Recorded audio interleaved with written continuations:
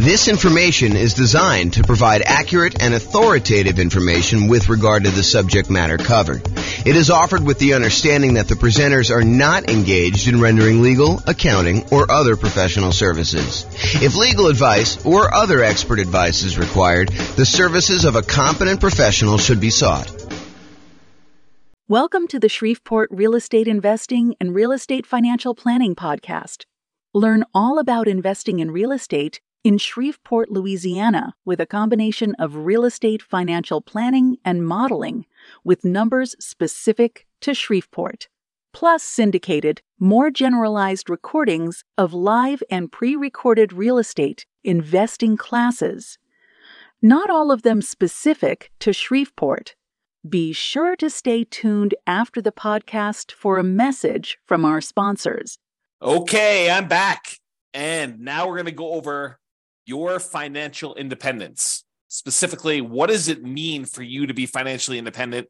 And we want to look at this more than just sort of like generic concepts. We really want to dig into this a little bit.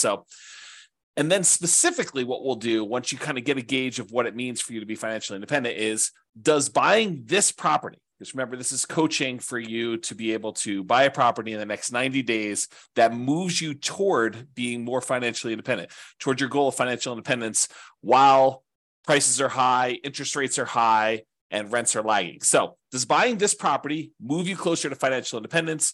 We need to look at what financial independence is mathematically for you. So let's define it so that we can answer this question. So this is financial independence. And I like to think of financial independence as having 5 parts. And if you want to simplify it even more, it's really 3 parts, and then one of them is really 3 things. Okay, so if you want to think about it that way. So what it is number one, because we're talking primarily about real estate and rental real estate, it is the net positive cash flow from rental properties. That means you take all the income from your rental properties, the rent, and any other income you might have, minus all of your expenses, including vacancy, principal and interest on the loan, taxes, insurance, private mortgage insurance if you've got PMI, maintenance, management, all of the expenses on the property get subtracted out. And whatever is left over net after all of that is what your income is that counts toward you being financially independent. Okay, so that's net positive cash flow from rental properties. The second thing is any invested assets you have, not counting the real estate. We do not count the equity in the real estate twice. That already got counted when you had the net positive cash flow from rental properties. So any other invested assets you have, things that you have invested in things like stocks or bonds, or if you're doing hard money loans where you are the person lending the money, that is another asset that we consider to be invested assets. Things like that. You have invested assets times whatever your defined safe withdrawal rate is. So if you believe in the 4% rule, which is a rule that was kind of made famous by the Trinity study, where they talk about what percentage of the amount of assets you have invested in stocks and bonds could you, in quote, safely withdraw from your portfolio and not likely run out of money. So what's the amount you could safely withdraw? It's a safe withdrawal rate. So some people will use 4%, some people will use 3%, some people use 5%. It's whatever you feel comfortable with. As far as that number goes. But that's the number 2 source of money for financial independence. So all other invested assets like stocks, bonds, or loans you have as a lender times your yearly safe withdrawal rate, that's number 2. Then the other 3 are all different sources of passive income. And they are, number 1, Social Security. So any Social Security that you're receiving. Any annuities, if you went and you bought an annuity is money you give to an insurance company that they pay out. This is the layman's term, by the way, layman's definition. So any money you invest with an insurance company, you usually buy a lump sum amount, and then they pay you out a certain amount each year or each month based on how much you invested with them. And usually it's for your lifetime or you and your spouse's lifetime or something complex like that. I'm not going to go into a ton of details, but that's number 2 source of passive income, annuities. And number 3 is pensions. So all 5 again, net positive cash flow from rental properties, any invested assets you have times your safe withdrawal rate, and then the 3 sources of passive income, Social Security, annuities, or pensions. The sum of all of those must exceed your expenses in order for you to be financially independent. So if you think about it, you say to yourself, okay, I'm living on $2,000 a month, $5,000 a month, $10,000 a month, $100,000 a month, whatever your expenses are for you to kind of support yourself in whatever lifestyle you've defined for yourself when you are financially independent, when you no longer have to work. If all of the sources of income, net positive cash flow, invested assets times safe withdrawal rate, all three sources of passive income, when that exceeds the amount of money you need to live on, then you are considered financially independent. Okay, so now that we know that, what we have to think about is, what does that look like for us when we are retired, when we are financially independent, we stop working? What assets will we have in place? And I'll get to that here in a second on another slide, but that's where we're headed with this. We're going to want to say, does buying this property contribute toward those goals? Is the property I'm thinking about buying, do I want to hold on to that? Do I want to own that at some point in the future where I am financially independent? Or am I using it as like a intermediate short-term asset that I'm going to hold for a period of time, and then I'm going to sell it off, or I'm going to do a cash out refinance, or I'm going to do something with it in order to use the proceeds, the return from that, because it can affect what we focus on. If you're going to hold it long term and have it be providing net positive cash flow from your rental properties as your source of income, then having maximized your cash flow in that property is probably pretty important. But if you're really saying, look, I'm only going to hold this thing for 1, 2, 3, 4 years, 5 years until I actually sell it, then I'm going to take the proceeds and pay off other rental properties. I'm going to take the proceeds and I'm going to go buy annuities. I'm going to take the proceeds and I'm going to invest in stocks or bonds or whatever I'm going to do. If I'm going to do that, then maybe cash flow is not the most important thing you should be focusing on. And maybe buying a property at a discount, getting a big chunk of equity, and then focusing on properties that are likely to go up in value, some type of either forced appreciation or organic or natural appreciation, the tendency for property values to kind of increase over time, those can become much more important drivers of your overall return if you plan on selling it. So really the thinking is, we're talking about buying a property in the next 90 days that moves you toward financial independence. That may be cash flow. And I think for a lot of folks it is, but not everybody. And so we'll talk about that in a little bit more detail. A couple of clarifications on this financial independence concept, though, before we move on. I think I mentioned this a second ago, but equity in your properties or any equity you have in businesses is already accounted for in cash flow. So you can't double dip. You can't say, I've got $1 million in stocks and I've got $1 million in equity in my properties and I'm getting $5,000 a month in positive cash flow. No. You can't use the equity in the properties. You're already counting that as the cash flow on the properties. So in other words, another way of thinking about this is the cash flow you're getting on your properties is the return on equity. If you think about it that way, it's the return you're getting on the equity you have in your properties. Now, the $1 million you have in stocks or bonds or some other type of investment, not the equity in your properties, that counts times your safe withdrawal rate. You can use that to kind of sum those up. You can't count the equity in properties or businesses, in my opinion, twice for your safe withdrawal rate, okay? Any payments on loans you've made, so if you're the lender, if you're being a hard money lender and people are coming to you and they're borrowing money from you and you're loaning them money so they can go buy fix and flips and you're getting 6, 7, 8, 9, 10, 12, 15% return, whatever it is, 18% return on your money, then that is not, you can't count the 12% you're getting on that. You don't do it that way. You count the loans as part of your overall invested portfolio, and you use that safe withdrawal rate on that money. So even if you're earning 10, 12, 15%, whatever it is on making these hard money loans, you're still using the 3, 4, 5% safe withdrawal rate number in order to determine how that counts towards you being financially independent. And then the last kind of comment I have in here for clarification is dividends are also part of your invested assets. It's not like you can count those separately or in addition. That already counts as part of your overall return you're earning on that money in stock market or bonds, or, if you're not getting really dividends on bonds, you're probably getting interest payments, but you get the idea. Okay. So those are some clarifications on that. Okay. So now that we've kind of talked about what the definition of financial independence is, I'm going to step back and we're going to talk about two different kind of parallel paths.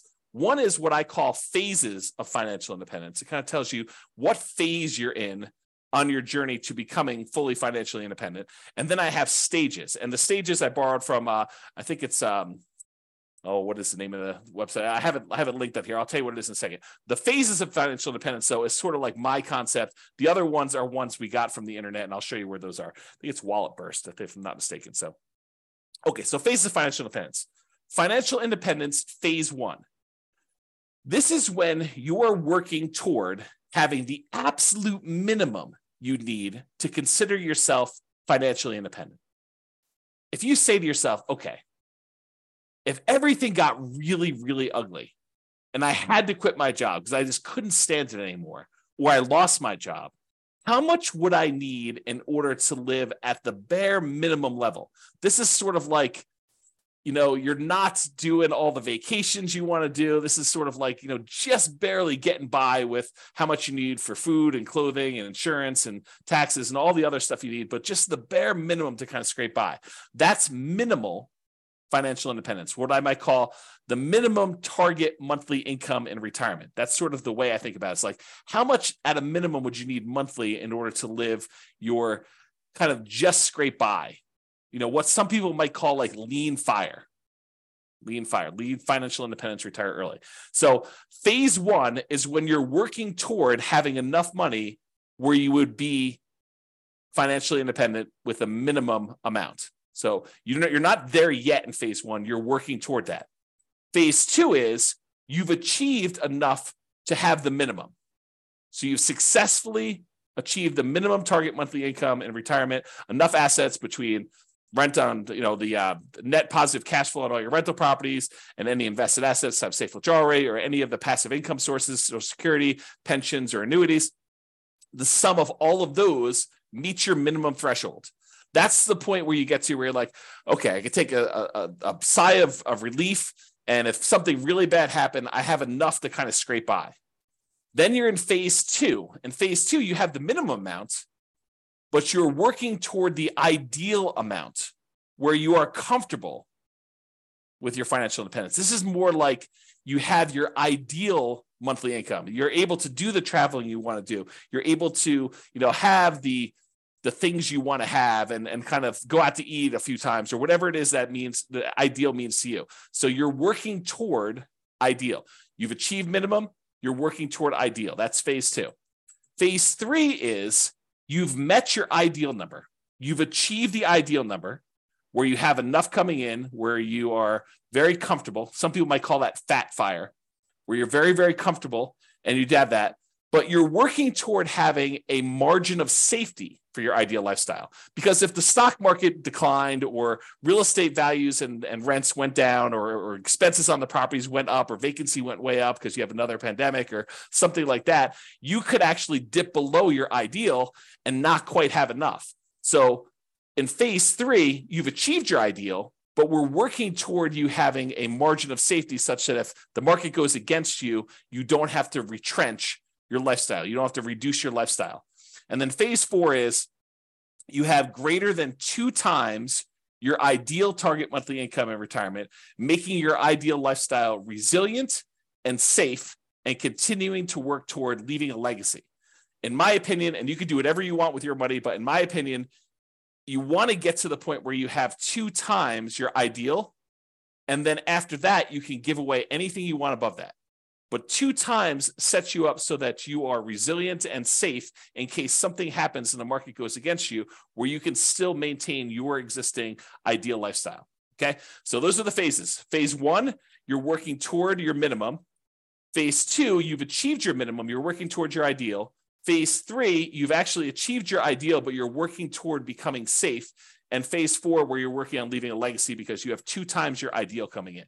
Okay, so those are the phases of financial independence. You might hear me talk about those. So I wanted to go over them so that you kind of understand where we're coming from with that, with those concepts.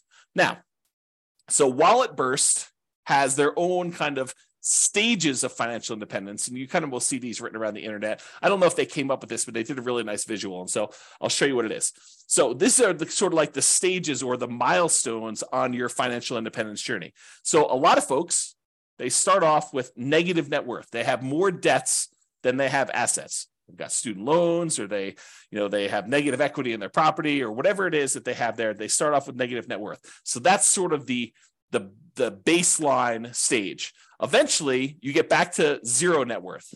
So that's an achievement from having negative net worth, where your liabilities are worth more than your assets, is where you have negative net worth. 0 is where your assets and your liabilities are at least even, and And that's kind of where you are. Some people will not have negative net worth. They'll kind of not fall into the trap of having, student loans or whatever it is coming out of college, and they'll start with zero net worth. So zero net worth is where you're break even. Then the next stage is where they have saved up an emergency fund.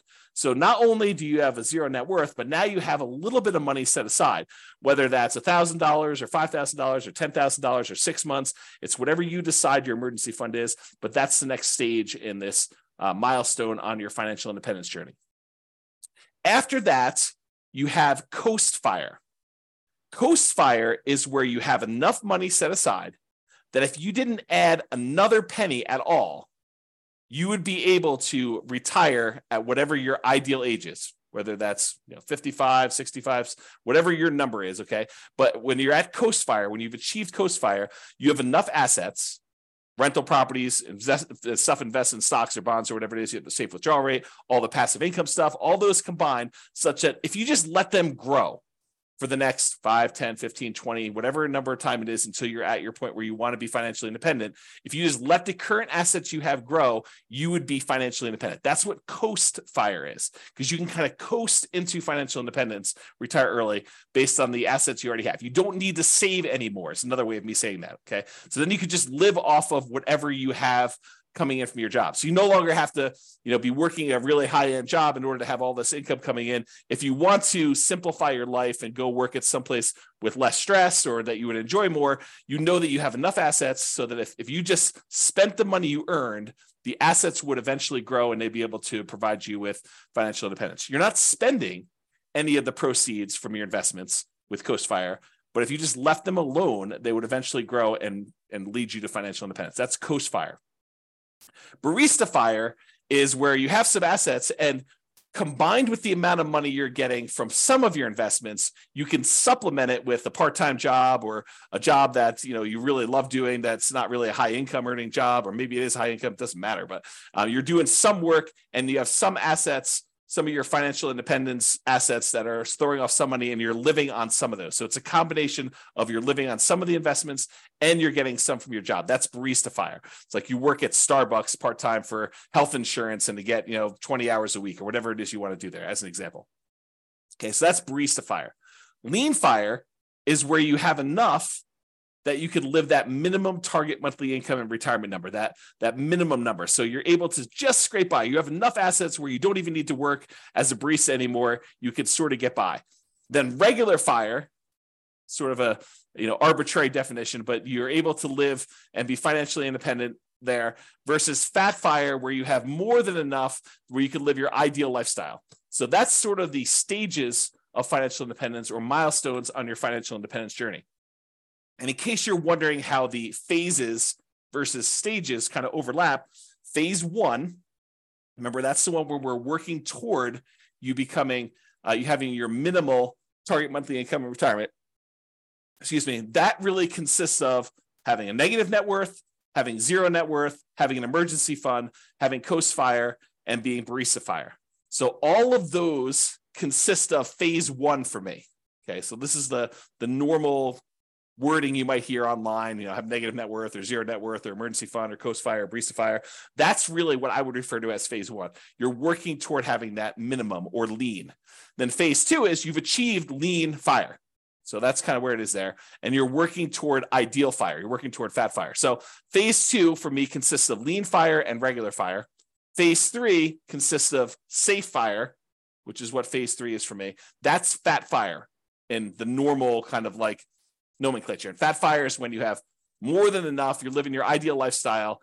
And then I also throw in phase 4 there as well, where you're working on leaving a legacy. You have more than 2 times your ideal, and it's much safer because the market can go down and you're not going to have to give up any of your ideal lifestyle in order to continue living at that level. Okay. So those are the different phases and also different stages for financial independence. Okay. So earlier, I talked about this idea of the financial independence budget. You want to know, I think you want to know 3 things. Okay. I think you want to know what your budget looks like now, what your expenses to live now are, and what your ability to save is now, what your financial independence budget looks like when you have just enough, that minimum target monthly income retirement in order to just scrape by. And then I think you also want to know what it would look like when you hit your ideal. So I think you really want to have 3 budgets. You want to have a budget for now. And then how does that look different if you had to cut back, scale back, and you no longer had a job, or you no longer wanted to work at your job and you wanted to live off your investments? What would your budget look like for that minimum one? And then what would your budget look like if you were living your ideal lifestyle? So it's kind of like those 3 different things we've got there.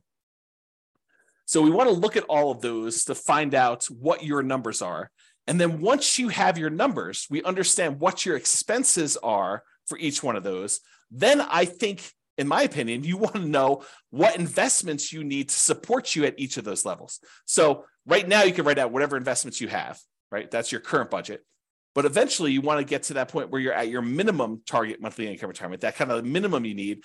And then what investments do you think you would have at that point? How many rentals would you have? Are they free and clear?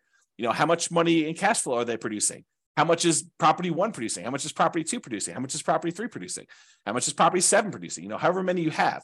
How much money do you have invested in stocks or bonds? What's the allocation mix? Do you have 50% in stocks, 50% in bonds? What percentage do you have in each?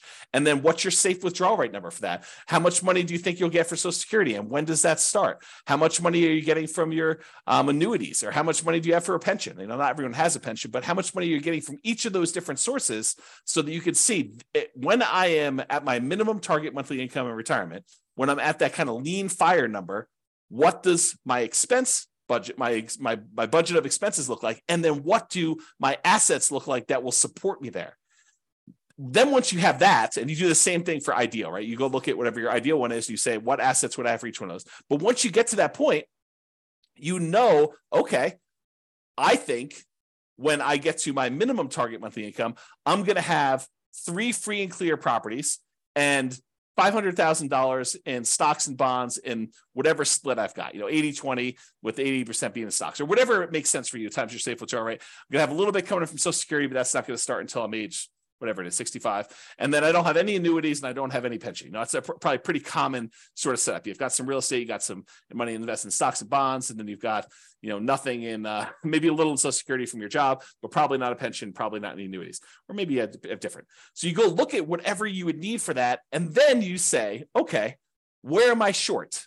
Right now I've got 2 rental properties, or I've got 6, but their cash flow is really poor. It's $100 or $200 a month when I really need to have $3,000 a month produced by these things. So I need to get to the point where I've got 6 now, but I need 3 and free and clear. And so the plan will be, which ones are you keeping, or are you going to sell all 6 and buy 3 new ones? You need to know, which ones are the ones that I'm going to pay off, and which ones am I using as sort of like rocket boosters to get me to the point where I could take the money, the proceeds from the ones that I've gained some equity in because the property value has gone up and I paid down the loan. I'm going to take that, pay all the expenses on selling it, take that money and pay off the ones that I have there in order to get to the point where it's my minimum target monthly income or my ideal. So really what you're looking to do is you're looking to determine what's your budget now, what's your budget when you're at that minimum target monthly income or lean fire, what's that budget when you're at your ideal target monthly income in retirement or fat fire, and what are the assets, what's the financial independence assets distribution, the allocation you have for each of those levels. What is it right now? What will it be when you're at that minimum? And what will it be when you're at that ideal? And you want to plan for that. Then the question to ask is, does the property I'm looking to buy right now move me toward that goal? If you're at, you're working toward your minimum, does it get me closer to that minimum target monthly income retirement? Is the property I'm buying one that I'm going to use as a rocket booster to pay off other properties because I'm not going to keep this to be free and clear? Or is this one of the ones that I want to ultimately pay off and keep long-term? It's kind of, what are you thinking with that property? What is it going to be for you? So that's what you want to be thinking about. And you want to do the same for ideal. Okay. And to help you, I've got a ultimate financial independence retire early budget. And it really is 3 budgets in one. It's got your current list of all your expenses, your minimum, that's your minimum target monthly income, your ideal, And then at the end, it will allow you to put in kind of your current annuity, Social Security, pensions, and net rental property cash flow. And it will tell you how much you need in stocks and bonds at whatever safe withdrawal rate you put in order to make up the difference. In some cases, it's zero because you're already there, right? And then it will do the same for your current, your minimum, and your ideal. And I probably will do a whole separate video walking you through how to use this budget. But your homework is to do the budget because you want to know, where am I now? What's my minimum? What's my ideal? And then does buying this new property move me toward that goal? Because one of the worst things we could do, maybe it's not the worst thing we do, but it's up there. One of the worst things we could do is we could buy a property that doesn't actually move us toward our goal. Maybe it's a property that cash flows, but maybe we don't need cash flow right now. Maybe what we really need to do is be paying off this other property. And maybe we shouldn't be focusing just in on cash flow if we can get an overall return higher if we look at all of the other aspects and not just focus on cash flow. Just as an example, imagine you're in a market where you have really good cash flow. Let's call it $200 a month on a reasonable down payment. But you could go invest in a different property where, and that market where you have $200 a month in cash flow does not appreciate. It's a market that historically has seen very low or no appreciation. You only are getting cash flow on that property and some maybe debt pay down and some depreciation, but you're not really getting appreciation at all. The tendency of property values to go up. Okay. So you're not really seeing that. Or you can go to another market where maybe that has break-even cash flow or $50 a month positive cash flow, something that's much smaller, but the overall return is much greater because you're seeing appreciation. Maybe you're able to even buy it at a discount and capture $10,000, $20,000, $30,000 or whatever it is that you're able to buy it at a big discount. And that could make up for a lot of positive cash flow, especially if you have a really short time horizon. Okay. So I'm just having you start to think about this as we go. And if you need coaching and help on this, that's what we're here for. That's why it's a coaching program and not just a class, of course, right? So if you need help with that, that's what we're going to be discussing in the things if you need help with it. So the idea though is to look at your property and decide, does this move me toward financial independence, my specific financial independence, your definition, or does it not? And so that's what we're thinking about. And we'll have to do another class and go over this budget and stuff. Okay. So this is a visual from Financial Independence Retire Early Belgium. And I like it. So I'm just going to share it with you because it's a pretty good visual of what's going on here. So they really have you showing you like what's going on today and over time what's happening here. And they have the steps numbered 1 through, I guess, 6 here. And I'll just walk you through. So right now it shows you how much income you have coming in from your work. That's this blue bar. And your income exceeds your expenses. So your expenses are this kind of like yellow bar here. And what they want you to do in step 1 is reduce your expenses. And they want you to reduce your expenses so that you can increase your savings rate. Okay. So step 1 is reduce your expenses to increase this difference between how much you're bringing in and what your expenses are on it. And if you do that, then your expenses go down here and the amount you can save actually increases. Step number 2 is they want you to save for emergencies. So they want you to put some money aside to save for emergencies here. So they go ahead and they say save for emergencies here. And then number 3 is they want you to focus on increasing your income. So step 1, reduce expenses. Step 2, save for some emergencies. Step 3, they want you to increase your income so that the amount you're saving jumps up again. Then you take the amount of money that you've got from increasing your income and reducing your expenses, the larger amount that you're able to set aside, and you invest that efficiently. That's step 4. Okay, so they're telling you invest that. Step 5 is once you reach 25 times your annual expenses, then you are financially independent. And that's based on safe withdrawal rate. That's a 4% safe withdrawal rate. Because 4% is really 25 times your expenses. So, if your expenses are, $20,000 a year, then you only need to save, my math is right, what is that, 800,000? If you have $1 million, that's $40,000 a year. Okay. So, once you kind of reach your expenses there, 40,000 times 25, that's going to be $1 million. Okay, so that's kind of what you need to do in order to hit that number.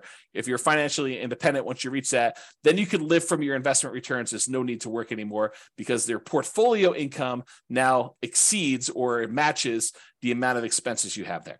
Okay, so that's what it's showing you visually, which I think is a good visual. Now realize some of this stuff we might do with real estate, right? We may not be investing efficiently in stocks or something like that. And the 25 times, because we're not using the safe withdrawal rate, the numbers are going to be different. So we got to take into account the net cash flow on all of our rental properties after all expenses, plus any money we have invested times that safe withdrawal rate, plus all three other sources of those passive income, the Social Security, the annuities, and the pension. And then the combination of all of those combined, if those exceed your expenses, then you're financially independent, according to my definition.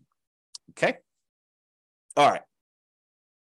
So we've talked about this idea, but I'll go over this slide just to make sure I didn't miss anything. So does buying this property, the one you're considering buying as part of the coaching program, move you closer to financial independence? Remember, what is financial independence mathematically for you? It's how much are you going to have in passive income, Social Security, pensions, annuities. You want to know that number.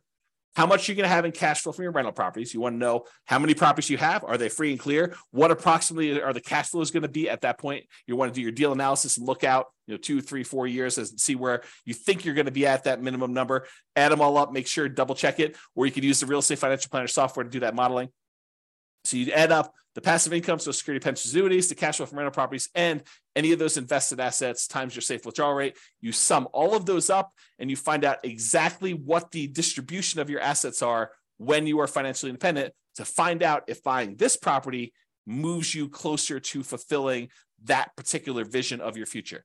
You need to have the vision of your future. Then you need to actually make it real by doing things today that will be there for you. Okay. Sometimes that means buying a property that has great cash flow so that you can keep it long-term. Sometimes that means buying a property that has really good overall return so that you can hold on to it for a year or 2 or 3 or 4 or 5, then sell it and do pay off properties or invest in other assets or buy annuities or, sell off all your portfolio and reinvest it into one big, multifamily property or whatever your goal is to kind of be at for that. Okay. So know your outcome and your target. So you know if taking the action in front of you moves you closer or farther away from the target. But if you don't have the target, if you aren't clear on what it looks like for you, what your expenses will be when you're at your minimum or you're at your ideal, and what your asset allocation, how many properties you have and what they're paid off or not, and other invested assets, all that other stuff, then you won't know if this is moving you toward your goal or not. And then the question to ask yourself, will buying this property move you closer or farther away? And I got a typo.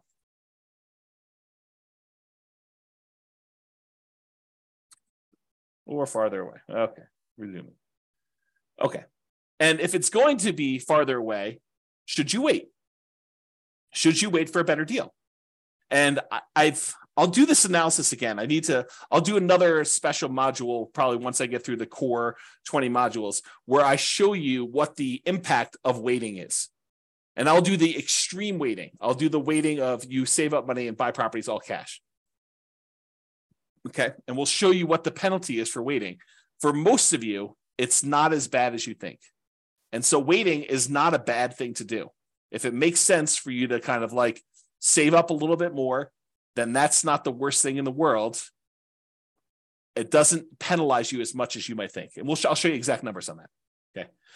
And rarely in life is something a straight line. Usually there's zigging and zagging. You may be acquiring more properties than you need with the expectation of, higher than stock market rates of return when you're investing in these properties because you're actively managing them. And then you're able to eventually sell some of those properties off and pay off others, or convert the proceeds to investing something other than real estate, like stocks or bonds or whatever else you're investing in, or annuities, and then live off the safe withdrawal rate or the annuities or whatever else you're investing in. So a lot of times it's not straight line where you're buying a property and you're immediately paying that thing off. In fact, we'll do math and I'll show you which one's faster and safer, because we'll look at the measures of risk as well in the coaching. So we'll look at and say, look, if you do it this way, you're getting this return by paying off your debt, which is usually the return. The return you're getting is the interest rate on your mortgage, which when you have a 7% mortgage isn't probably the worst thing in the world to pay off. But if you've got a 3% or 4% mortgage, maybe that's not the one you want to pay off. If you can invest in something else and get higher than a 3 or 4% return, especially if it's a very solid, very likely return. Okay. So your intentions, your desires, and your plan can and probably will change over time. So we're taking a snapshot today of your best guess as to what you think it'll be when you get to your minimum. But a year from now, when you have more numbers, you have better numbers, you're like, okay, well, now my properties went up a lot faster than I thought. I got a lot more equity than I thought. And maybe my cash flow is better than I thought or worse than I thought. Do I need to adjust my plan? Do I want to have more free and clear properties or less free and clear properties? Or maybe my expenses increased a lot faster than what I thought inflation was going to be. So all of these things can and probably will change. So your plan's not set in stone. There's no perfect plan, but planning is helpful.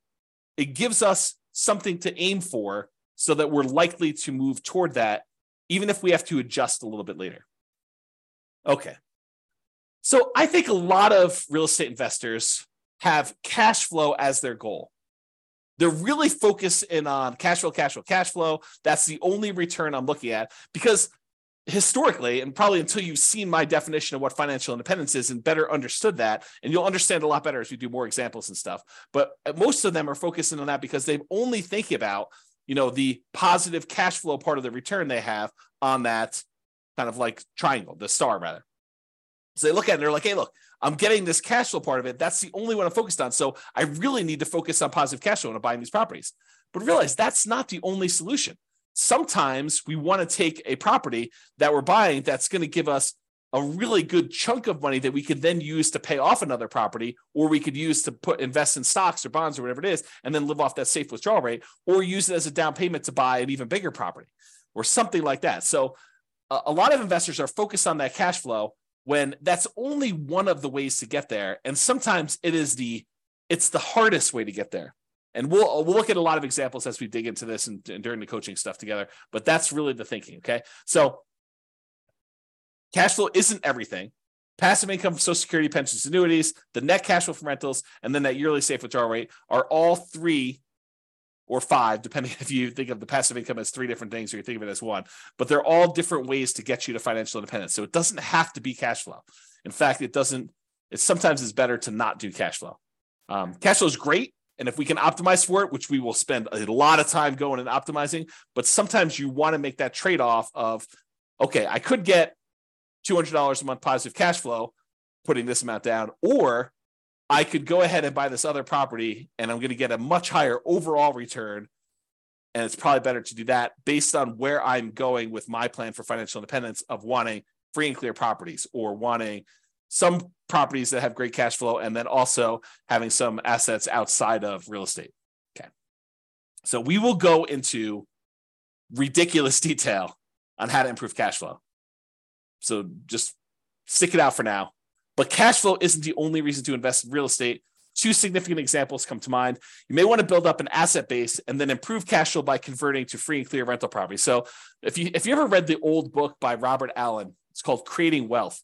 And in that model, he basically talked about buying, and it's been a long time since I read the book, but I'll give you my memory version of the book. And of course, if it's different, then the book is the book, right? I mean, if I tell you the story slightly wrong, but I'll get the basic idea. I think what he told you to do is go buy 2 properties a year for 10 years. And you'd have 20 properties at the end of 10 years. And you could go take half of them at that point, 10 of the properties, sell them, use the proceeds to pay off the other 10 that you kept, and they would then be free and clear, and you'd have great cash flow on those. Okay. So that was his model. Buy 2 properties a year for 10 years, 20 properties total, sell off half of them, pay off the 10 that you kept, and you'll be able to do that.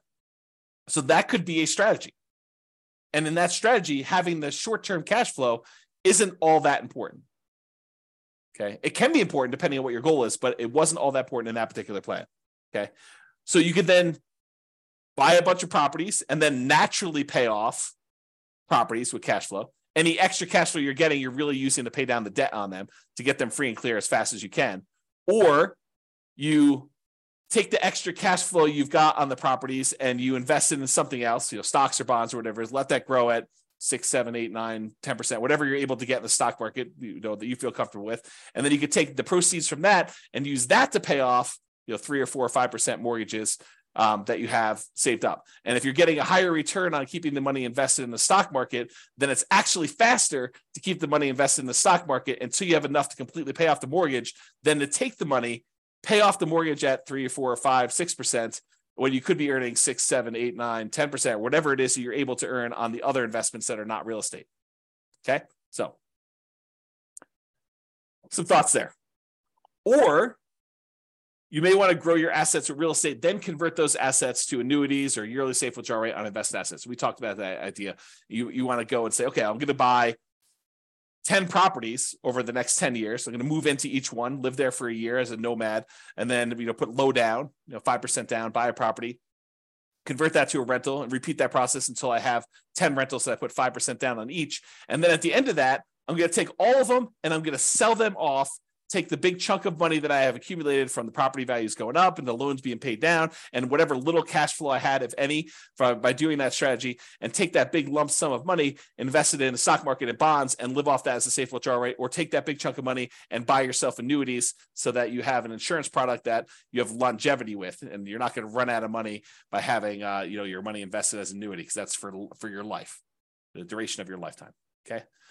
All right. So let's now talk about why building up your assets and why the first $100,000 is the hardest to acquire. And then we're going to return to real estate for building up your asset base. So I'm going to kind of diverge for a second, talk about why the first $100,000 is the hardest. And we'll go into detail on that, and then we'll return to real estate. So first 100K is the hardest. So Charlie Munger, who is Warren Buffett's partner, this is a quote from Janet Lowe in Damn Right, Behind the Scenes with Berkshire Hathaway billionaire Charlie Munger. So here's the quote. Charlie Munger has said that accumulating the first $100,000 from a standing start with no seed money is the most difficult part of building wealth.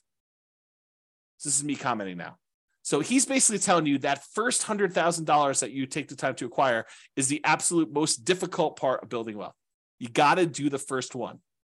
In a lot of cases, buying that first owner-occupant property with nothing down, or 3% down, or 3.5% down FHA, or 5% down conventional loan, moving in there, living there for a year or two, and then converting that one to a rental when you finally saved up to buy the next property with nothing down again, do a VA or USDA loan if you hadn't done one before, or saving up 3% down and doing your your conventional loan, or doing 3.5% down FHA to buy a single family home or a duplex or a triplex or a fourplex, and kind of repeating this process until you get to the point where you've now got $100,000 in equity. You need to do whatever it takes in order to get there.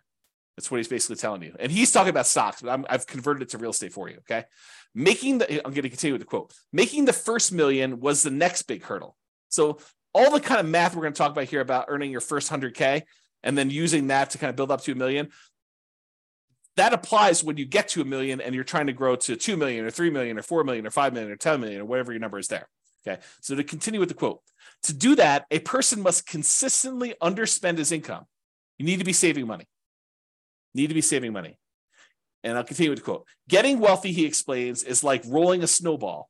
It helps to start on the top of a long hill, start early, and try to roll that snowball for a very long time.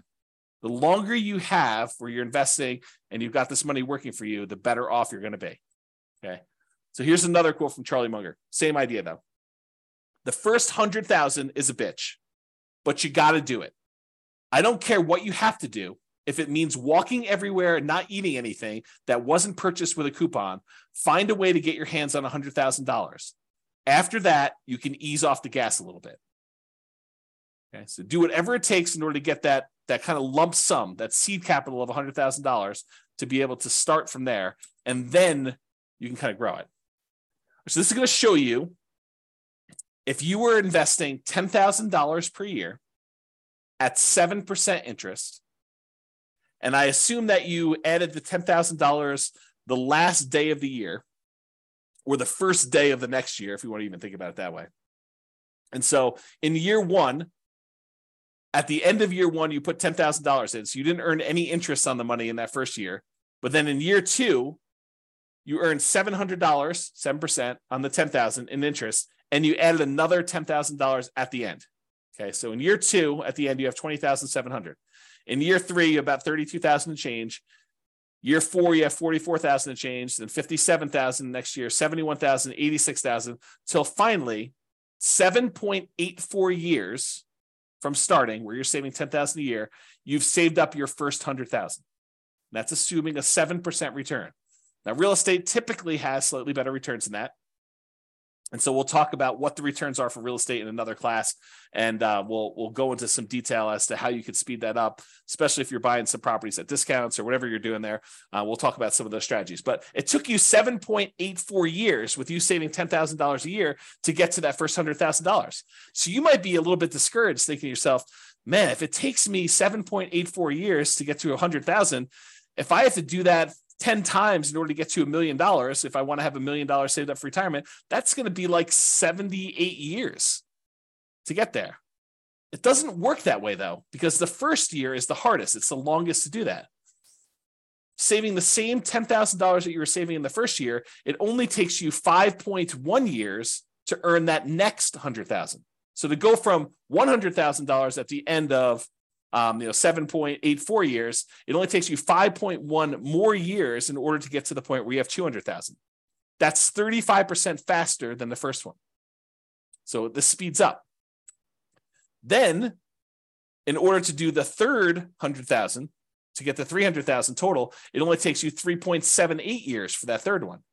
Then it only takes you 3.01 years for the next 100,000 to get to 400K. Then it only takes you 2.5 years in order to get to 2.5 to get to 500,000. So it's getting progressively faster. You went from 7.84 years for the first 100K to 2.5 years in order to get that 400 to 500 growth. And you're investing the same amount. You're investing $10,000 a year. But the rest of it is coming from the investment growing at 7% per year. Okay. In order to get to $1 million, okay, it takes you, what is this total time here? A little bit more than about 30 years or so. But what's interesting is it took you 7.84 years in order to earn that first $100,000, but it only took you 6.37 years, or a year and a half less approximately, to earn the last 400,000. So in the time it took you to earn the first 100,000, in less time it took you to earn the last 400,000 on your way to $1 million. That should blow your mind, right? You're thinking to yourself, it took 7.84 years in order to earn that first 100K, but it only took me 6 years and change to earn 400,000 toward the end because of compounding. Okay. So another way to think about this, it took you 25% of the entire time to get to $1 million to earn the first $100,000. It took you about 75% of the time, 74.5, in order to earn the rest of the 900,000. Or the second 100,000 took you 16.6% of the time. It took you a little bit less than 60% of the time to earn $800,000, which is crazy. And that's why you need to do everything you can in order to get that first 100K, which for a lot of folks, that's going to be buying an owner-occupant property with a low down payment, like 3% down conventional or 0% down VA or USDA if you're a veteran or if you're willing to live in a rural area outside of your town and commute in, put in whatever it takes in order to do that. If it means commuting to work for a year in order to be able to buy a USDA property with nothing down, and then you're eventually able to rent that property out and move to another property, that would be worthwhile. Okay. Or, put 5% down conventional property. If you've got that, or 3.5% down and buy a duplex or triplex or a fourplex, or buy a single family home with 3.5% down. You could do that with a 3.5% down loan program. We're going to get into financing here in next class. Or you just go ahead and buy, traditional 20% down payments if you've got those, 15% down payment if you're willing to do PMI, 25% down if you want to improve your interest rate, which we'll talk about all these strategies when we get to financing. Okay. All right. So that was all using 7% return on your money, but leveraged real estate's probably not 7% per year. Now it could be less, but it's usually higher than 7% when you account for all of the different areas of return, which we're going to talk about in the return quadrants module. You have appreciation, the tendency for property values to go up over time. You've got that cash flow number, which is your net of all your expenses on your property, any income you've got coming in, including rent, minus vacancy, taxes, insurance, maintenance, management, all that stuff. And in some cases, that will be negative, but the overall return might still be positive because appreciation and the other returns are still big enough that they overcome the negative cash flow. You have debt pay down is another area of return. So the amount of money you're earning by paying down how much you owe on the loan each month, if you've got an amortizing loan. which we're going to go over all this detail in the modules, but it's kind of a preview. And then depreciation, the tax benefits of owning the rental property. When you take into account all those returns, plus the return from reserves, which we didn't really talk about here, then you'll be able to see that that's probably greater than 7% overall, especially if you're leveraged. Okay. And especially if you acquire an owner-occupant property, one you're going to move into with little or nothing down. You put very little down, the returns get crazy because the return is a small number. If the return is large on the small amount that you put down, with 0% down or 3% down or 3.5% down, the returns just get out of whack, crazy good.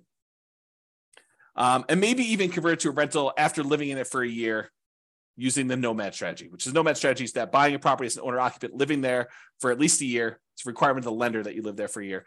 And then after the year, you can convert it to a rental and you have very little money left in the deal.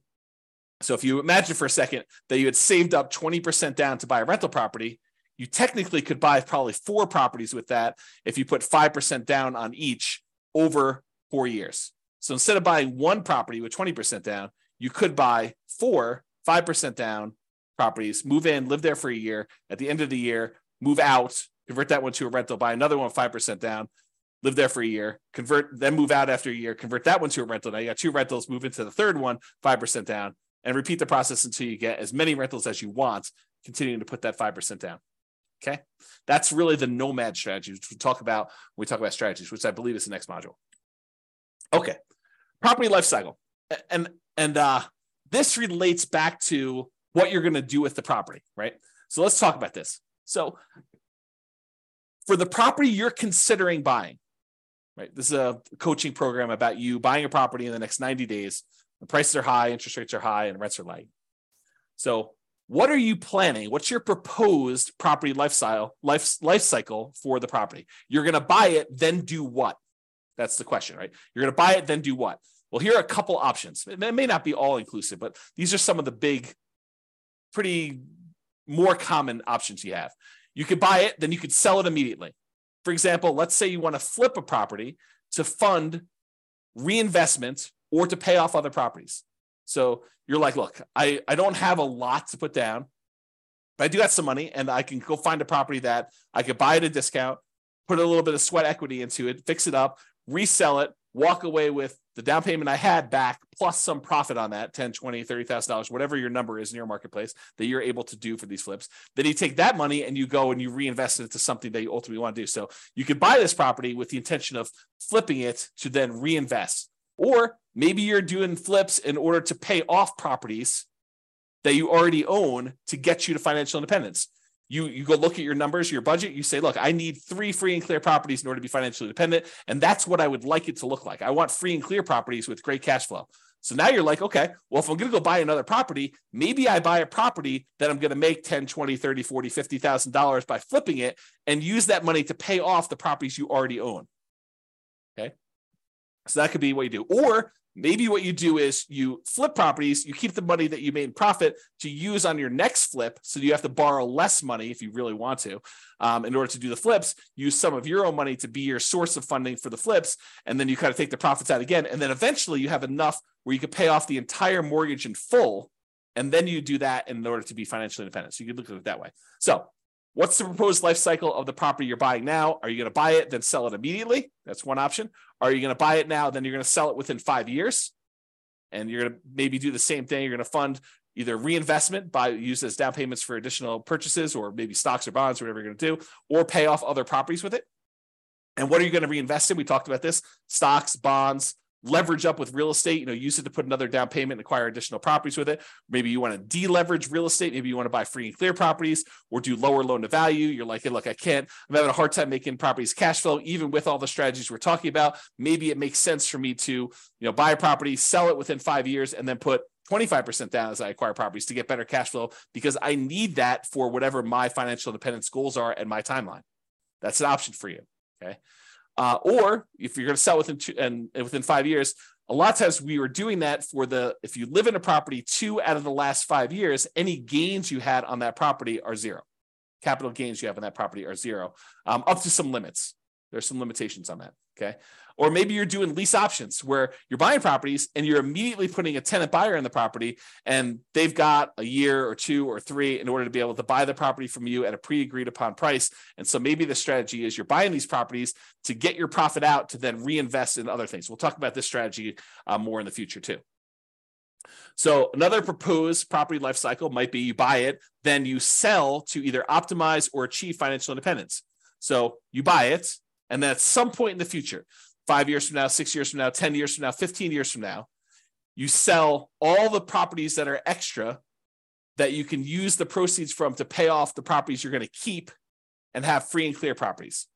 So you sell when you can convert real estate into paid off free and clear properties. Or maybe you get to the point where you're like acquired a bunch of properties and 16 years in the future, you have enough equity in your properties such that after all the expenses of sale, you can sell all of them, and whatever you net after real estate commissions, closing costs, capital gains taxes, and depreciation recapture taxes, all the taxes on that, you can take the proceeds and then you can invest that in stocks, bonds at a safe withdrawal rate. You can eliminate all of the active headaches of having to manage properties, because it might be more work for you to manage properties, even if it's a better return. And you're like, look, in retirement, I really want to be completely done. I want to unplug and I just want to put my money in stocks, bonds, or annuities, or whatever I can do.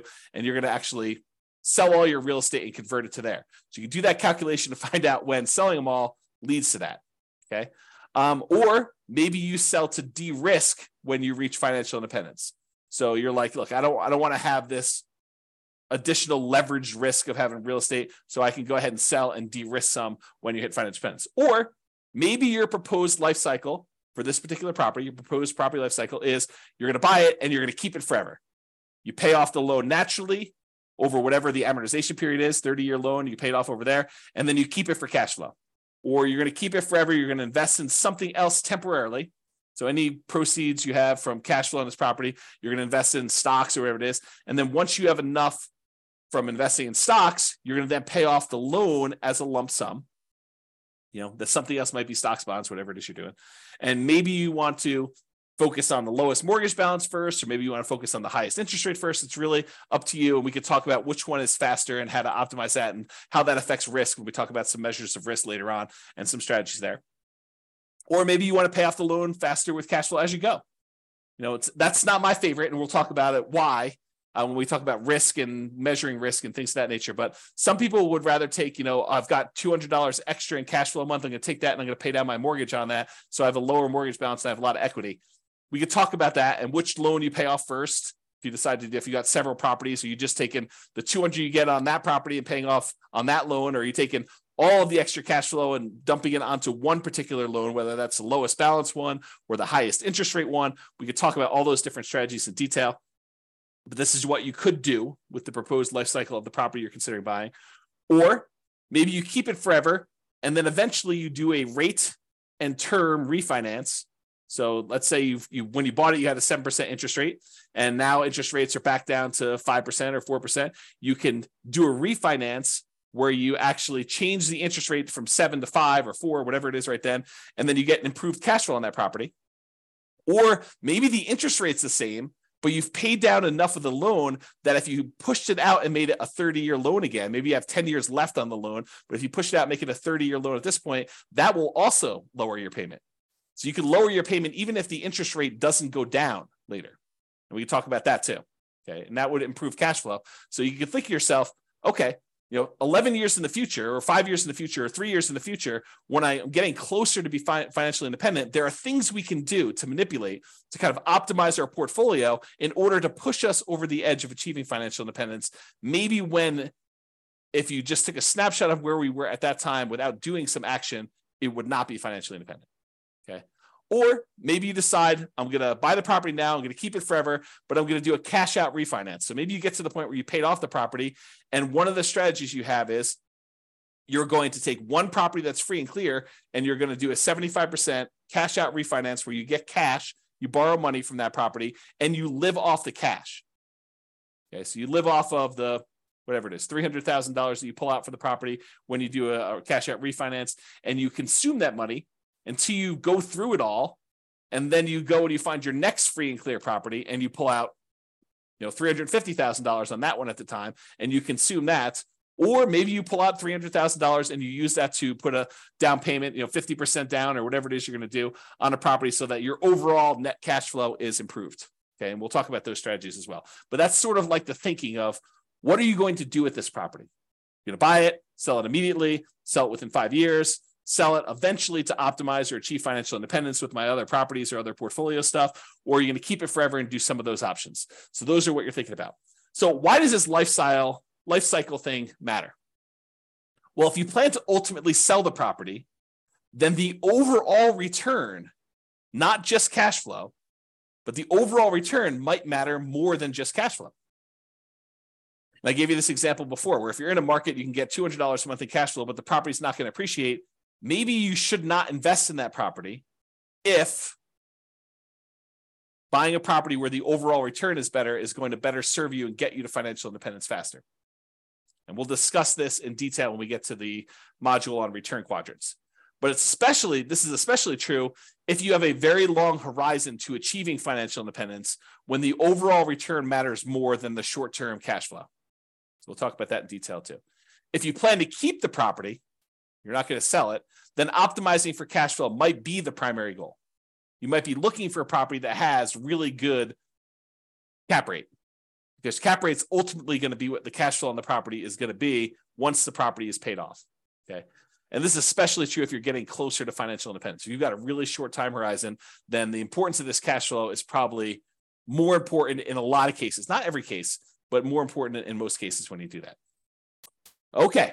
So that's all I got for you on your financial independence. I wanted to give you kind of a structure as to what financial independence means, some different ways of thinking about that, what the kind of stages and phases are as we kind of move toward those, a budget for you to do for homework to kind of figure out what it means mathematically, specifically for you, both what you have now and what your expenses and income are now, what you will have when you're at your minimum target monthly income, what you have when you're at your ideal. And then we kind of talked about some of this property life cycle stuff and kind of things you can think about related to that. And we talked about why 100K is really hard to do, but it's really important for you to do it to get that asset base growing so that you can then do things with your assets and manipulate them over time and kind of optimize your portfolio. All right, so that's all I got. Check out the next module. I think we're going to do real estate investing strategies next. And we'll go over a whole bunch of different strategies and talk about like what you're planning to do. And then we'll tie it back to, does it move you toward being closer to your goal of financial independence? And as we go through this, we'll start optimizing for cash flow. Bye-bye for now. With home prices up, mortgage interest rates up, and rents up, but not quite enough to counteract the higher prices and interest rates, cash flow on rental properties in Shreveport is harder than ever. Book a call with the Real Estate Financial Planner to apply our proprietary 88 strategies to improve cash flow on your rentals. See the show notes for a link to schedule your call and improve your cash flow today. If you're a real estate agent, lender, or professional in Shreveport that wants to help our real estate investor listeners, consider reaching out to learn about collaboration opportunities with this podcast. We'd love to add more value to our listeners by having you assist our investors buy, sell, and finance their real estate investments. See the show notes to schedule a call to discuss collaboration opportunities.